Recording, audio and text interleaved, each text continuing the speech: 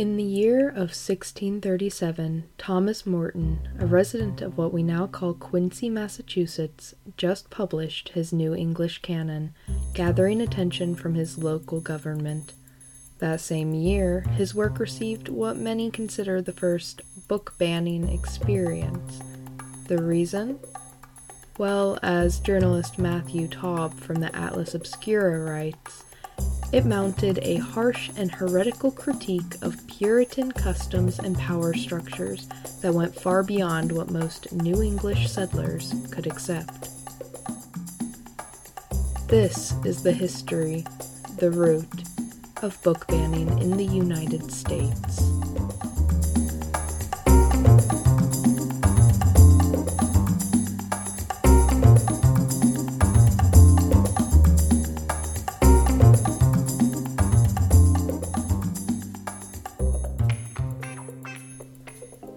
Today, some of the books being banned include works such as The Bluest Eye by Toni Morrison, Of Mice and Men by John Steinbeck, the Goosebumps series by R.L. Stine, Melissa, which has previously gone by another title, by Alex Gino, and even Dave Pilkey's Captain Underpants books. While these titles may seem random, though, there are patterns to which types of books get banned most often.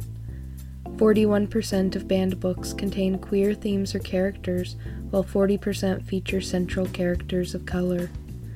Overall, a total of 1,648 books were banned between July of 2021 and June of 2022. As a future educator, I have to wonder, what impacts do such book bans have on the teaching profession? I talked with Nora Goss, a 7th grade English teacher, to find some answers.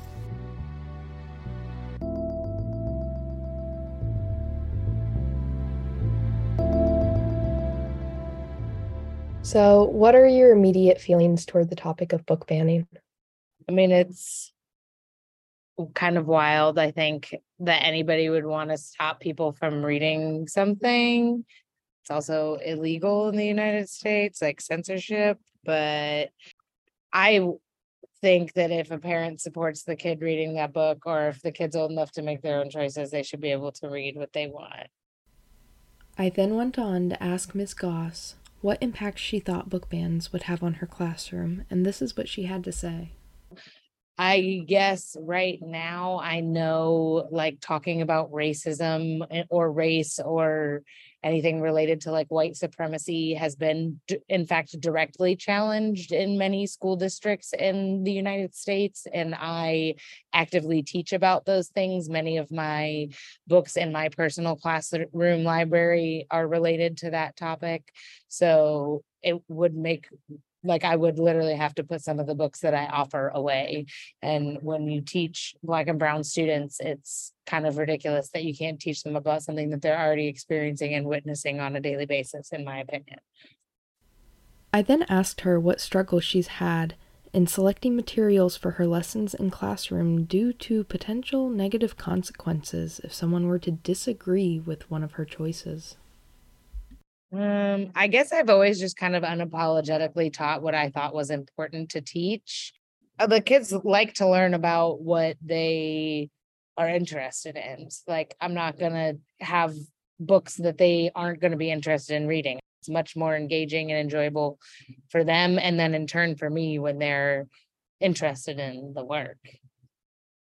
Has the threat of backlash or termination related to book banning and what you're teaching in the classroom influenced your educator experience in any way? It's been interesting to see like what's happening in Florida, because they're like really doing it. So if anything, it's just kind of frightening. Would you say that your educator experience has also, just from watching what's happening in other states, been a little like fearful, I think is the word you used? Yeah. I then asked her in what ways she thought book banning impacted the teaching profession as a whole.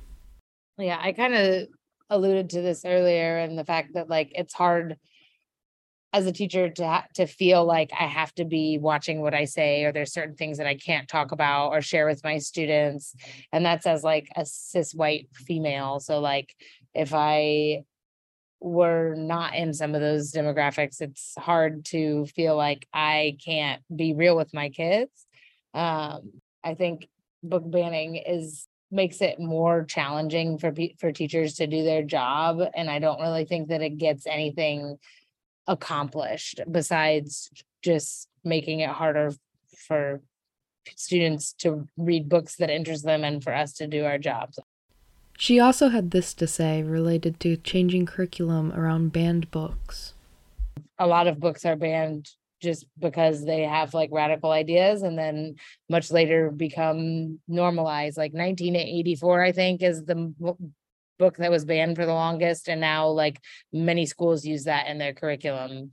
It was just at the time seen as like, wow, this is crazy, we shouldn't let people read this, and now it's like the opposite way. Wow, this is crazy, people should read this because it was so ahead of its time. I then pressed further, asking her if she thought that book banning could be a reason somebody leaves the teaching profession. Maybe, I guess if you were teaching in a super conservative state, I feel like that, amongst other things that are proposed that are like censorship of teachers, could compile to make, for sure. I like have a friend who was not renewed for her contract when she taught social studies in a district in Columbus, and it was basically because she talked about like systemic racism. They essentially like made it a big deal right afterwards, and then she didn't have a job the next year. To conclude our discussion, I asked Ms. Goss to pick 3 words that she thought were best representative of book bans and their effects on the teaching profession.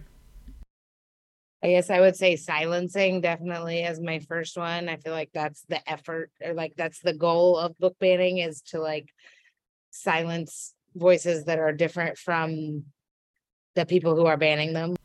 For her second word, this is what she had to say. I guess it would be like threatening, like I said earlier, like it kind of indicates that like freedom of speech may be also something that is coming next to be censored, or like, which is very important to me in my classroom.